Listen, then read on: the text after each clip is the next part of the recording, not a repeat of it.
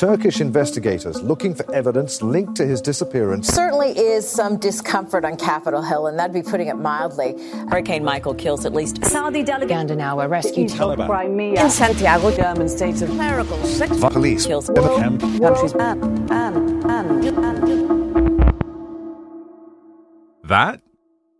That's the news this week. We know, it's a lot. I'm Imtiaz Tayeb, and this is The Take by Al Jazeera. We're here to help you make sense of the world, one story at a time. Every week, in this first season, we'll be talking to Al Jazeera journalists from around the world about what they're covering. Sometimes it'll be big headline news.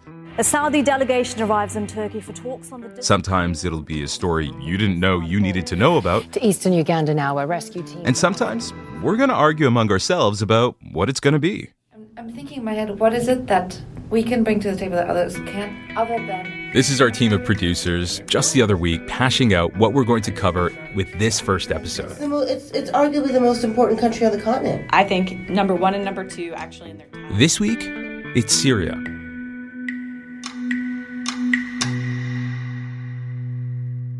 The headlines about Syria are talking less and less about waging war and more about ending it. Reports now leaders in Damascus are also hoping the reopening will be the beginning of the end. 72 hours is the deadline that has been given before the offensive begins. From the front line, the delicate deal to prevent more violence in Syria's last... should be ready and people can move.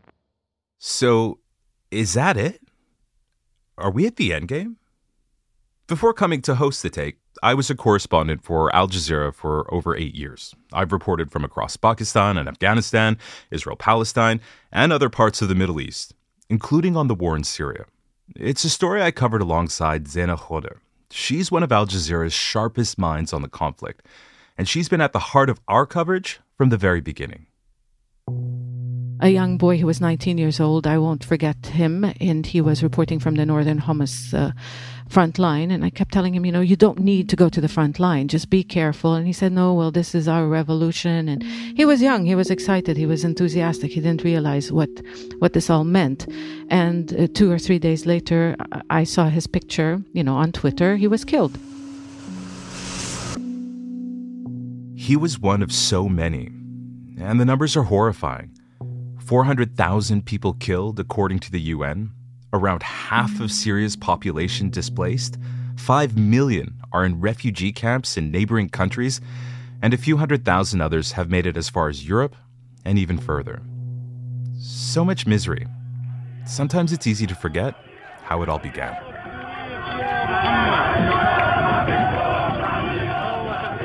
We were there. We were in Daraa just a week after these protests started, and we saw for ourselves how angry these people were.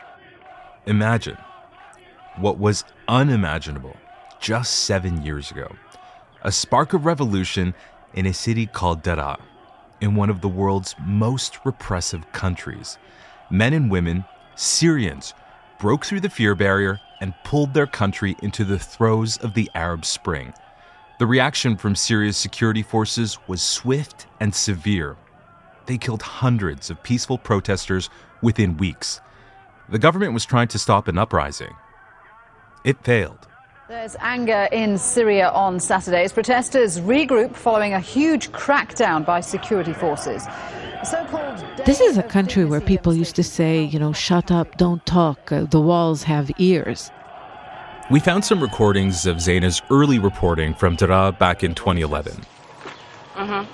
Here she is talking to one of the protesters. Is this a revolution against the regime? No. What is it?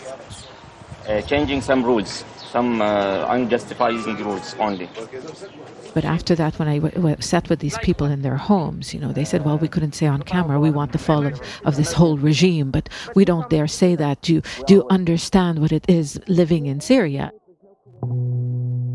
What started as a popular uprising quickly turned into an all-out war.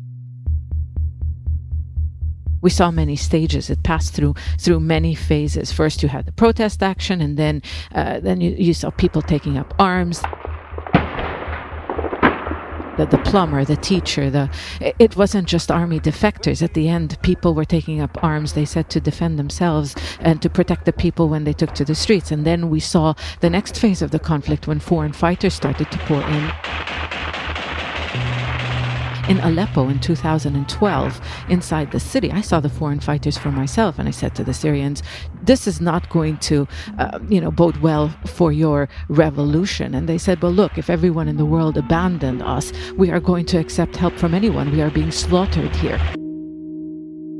But these foreign fighters clearly had another objective, and we saw that through time. We saw how at one point they started to take territory. They started to control roads. They started to take up arms against the Syrians who were calling for a civil state. The disintegration of the opposition, ISIL's rise and fall, the meddling of outside powers. There have been so many phases of the war, too many to mention. But the biggest game changer? That would be Russia. The Russian air campaign started in 2015. Vladimir Putin's support quickly turned the war in favor of Bashar al-Assad. Assad went from having lost nearly everything to gaining back one province after the next. Soon, rebels were on the run. And just this past summer, they lost the town where it all began, Daraa. And I remember the day when Daraa City, when the rebels in Daraa City itself said, okay, fine, those of us who refuse to reconcile with the government, we're going to lay down our arms and leave. The Syrian government made it a point, really, to broadcast live images of the flag hoisting ceremony that day, right next to the mosque where it all started. And when you saw that flag being hoisted, the Syrian flag, and they removed the Syrian opposition flag, it really symbolized the end of the revolution. To sum it up, we're at the end. Yes, the current map is unlikely to change for some time. Let's talk about that map. Assad has control over most of the major cities and usable land. Turkey controls a big section of northwestern Syria. They call it the Euphrates Shield Zone. Turkey is threatening to push east into the Kurdish-held territory, which includes several oil fields. The Turks and the Kurds are longtime adversaries, but as the Kurds were also key in the battle against ISIL, they're still being backed by the U.S. military. The few pockets of ISIL that remain are out in the eastern desert, next to Iraq. Then there's Idlib, which is in the news a lot these days.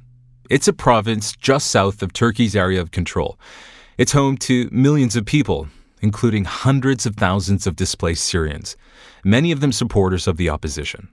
These people are considered terrorists by the Syrian government simply because they engaged in opposition activities. A medic, someone who treated the wounded, is considered a terrorist because he would have treated a rebel fighter.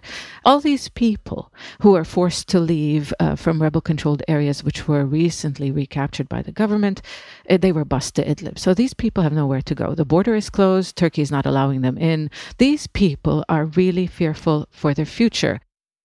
Describe the kind of numbers of people who are there and I suppose even the factions who have kind of been pushed into this area. About 3 million people. It's hard to say how many fighters. Some estimates say tens of thousands of fighters, 10,000 of which are, according to the United Nations, foreigners. So you have foreign fighters, members of radical groups, people who have links to Al-Qaeda, some people who have even fought in Afghanistan, they're there. And then, of course, you have the so-called moderate rebels, the Syrians, who belong to the so-called, Free Syrian Army Alliance, who are now allied with Turkey.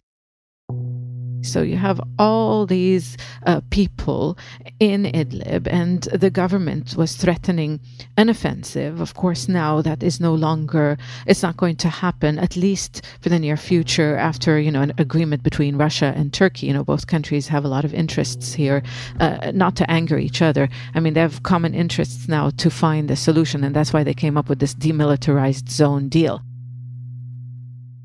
Even a few weeks ago, a lot of attention focused on Idlib. Many were worried this showdown would end in a bloodbath. This is Paulo Sergio Pinheiro, who leads a major UN commission on Syria, sounding the alarm. You are fighting 10,000 armed people, terrorists, and the 3 million population will be the price to fight. Of course, you don't have anything against fighting against terrorists. But something has to be done to protect the rights of the 3 million people and 1 million children.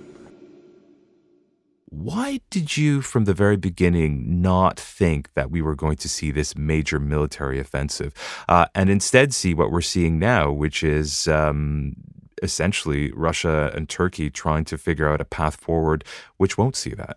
Because it was very simple. It's not in the interest of Russia, it's not in the interest of Turkey, it's not in the interest of Iran for the military offensive to have taken place. First of all, recapturing Idlib is not going to change the course of the war. Assad has won. It controls the major urban centers. And when I say, okay, it won the war, but it hasn't won the peace, of course. But recapturing Idlib is not going to change anything. What Russia wants now is to legitimize and to cement Bashar al-Assad's hold on power. Launching a wide-scale attack on Idlib is going to harm these efforts more than anything else.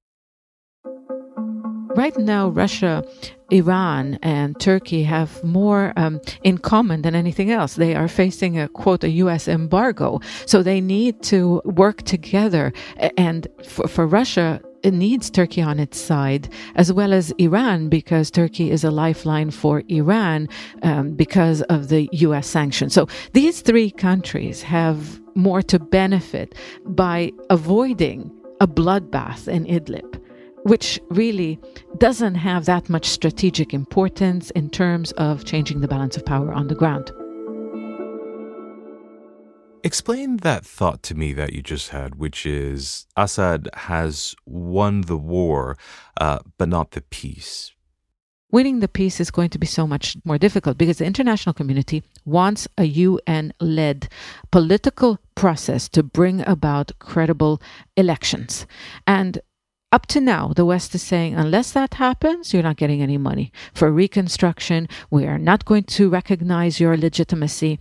And that's what they need. I mean, the regime backers, Russia and Iran, they cannot afford to pay for the reconstruction of Syria. And Syria needs to be rebuilt. For the 20 million who still live there, and for the 5 million or so scattered around the world, most of them as refugees in neighboring Turkey, Lebanon, and Jordan. There they have few rights, and even fewer prospects. Many are in camps. I've reported from a lot of these camps. Some are better than others, but none are where anyone really wants to live. Still, of the refugees Zaina and I have spoken to over the years, as hard as their lives may be, most can't see themselves going back. Not with Assad still in power. Many of them, when you talk to them, they say, first of all, we have nowhere to return to. Our homes have been destroyed. Our towns and villages have been destroyed. There's no jobs. There's no infrastructure. There's no school for our children. If we go there, we won't receive any aid. And of course, there are those who are worried about being forcibly conscripted to the army.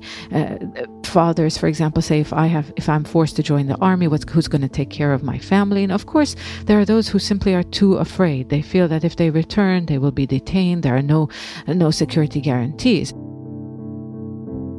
You still also speak to people who are inside Syria. What are they telling you?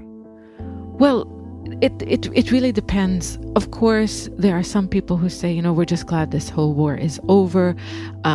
we just, want to continue with our lives. We have to accept the fact that, the Bashar al-Assad is still in power. It really depends who you speak to. But overall, a lot of people really are disappointed that they sacrificed so much, and at the end, nothing really has changed.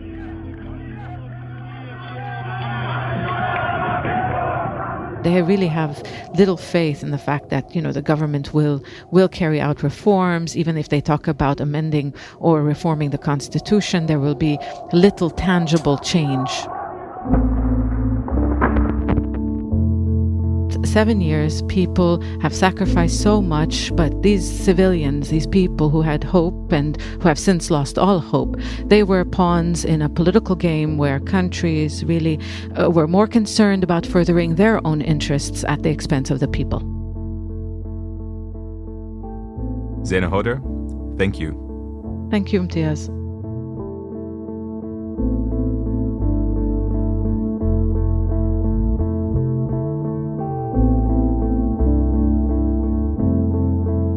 That's it from us this week on The Take. We're following a bunch of stories for next week. Brazil is in the middle of a wild presidential election. Iran is bracing itself for even more U.S. sanctions.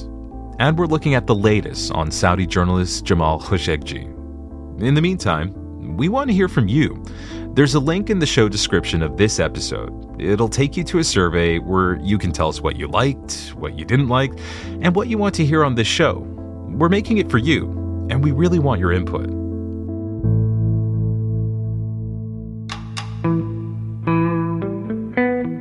Morgan Waters and Jasmine Bayumi produced this episode. They had production help from Kiana Mogadam, Jordan Marie Bailey, and me, Imtiaz Taib. The sound designer was Ian Koss. Graylin Bashir is the show's lead producer. Special thanks to Zeina Hoder and Ali Abbas in Beirut. We'll be back next week.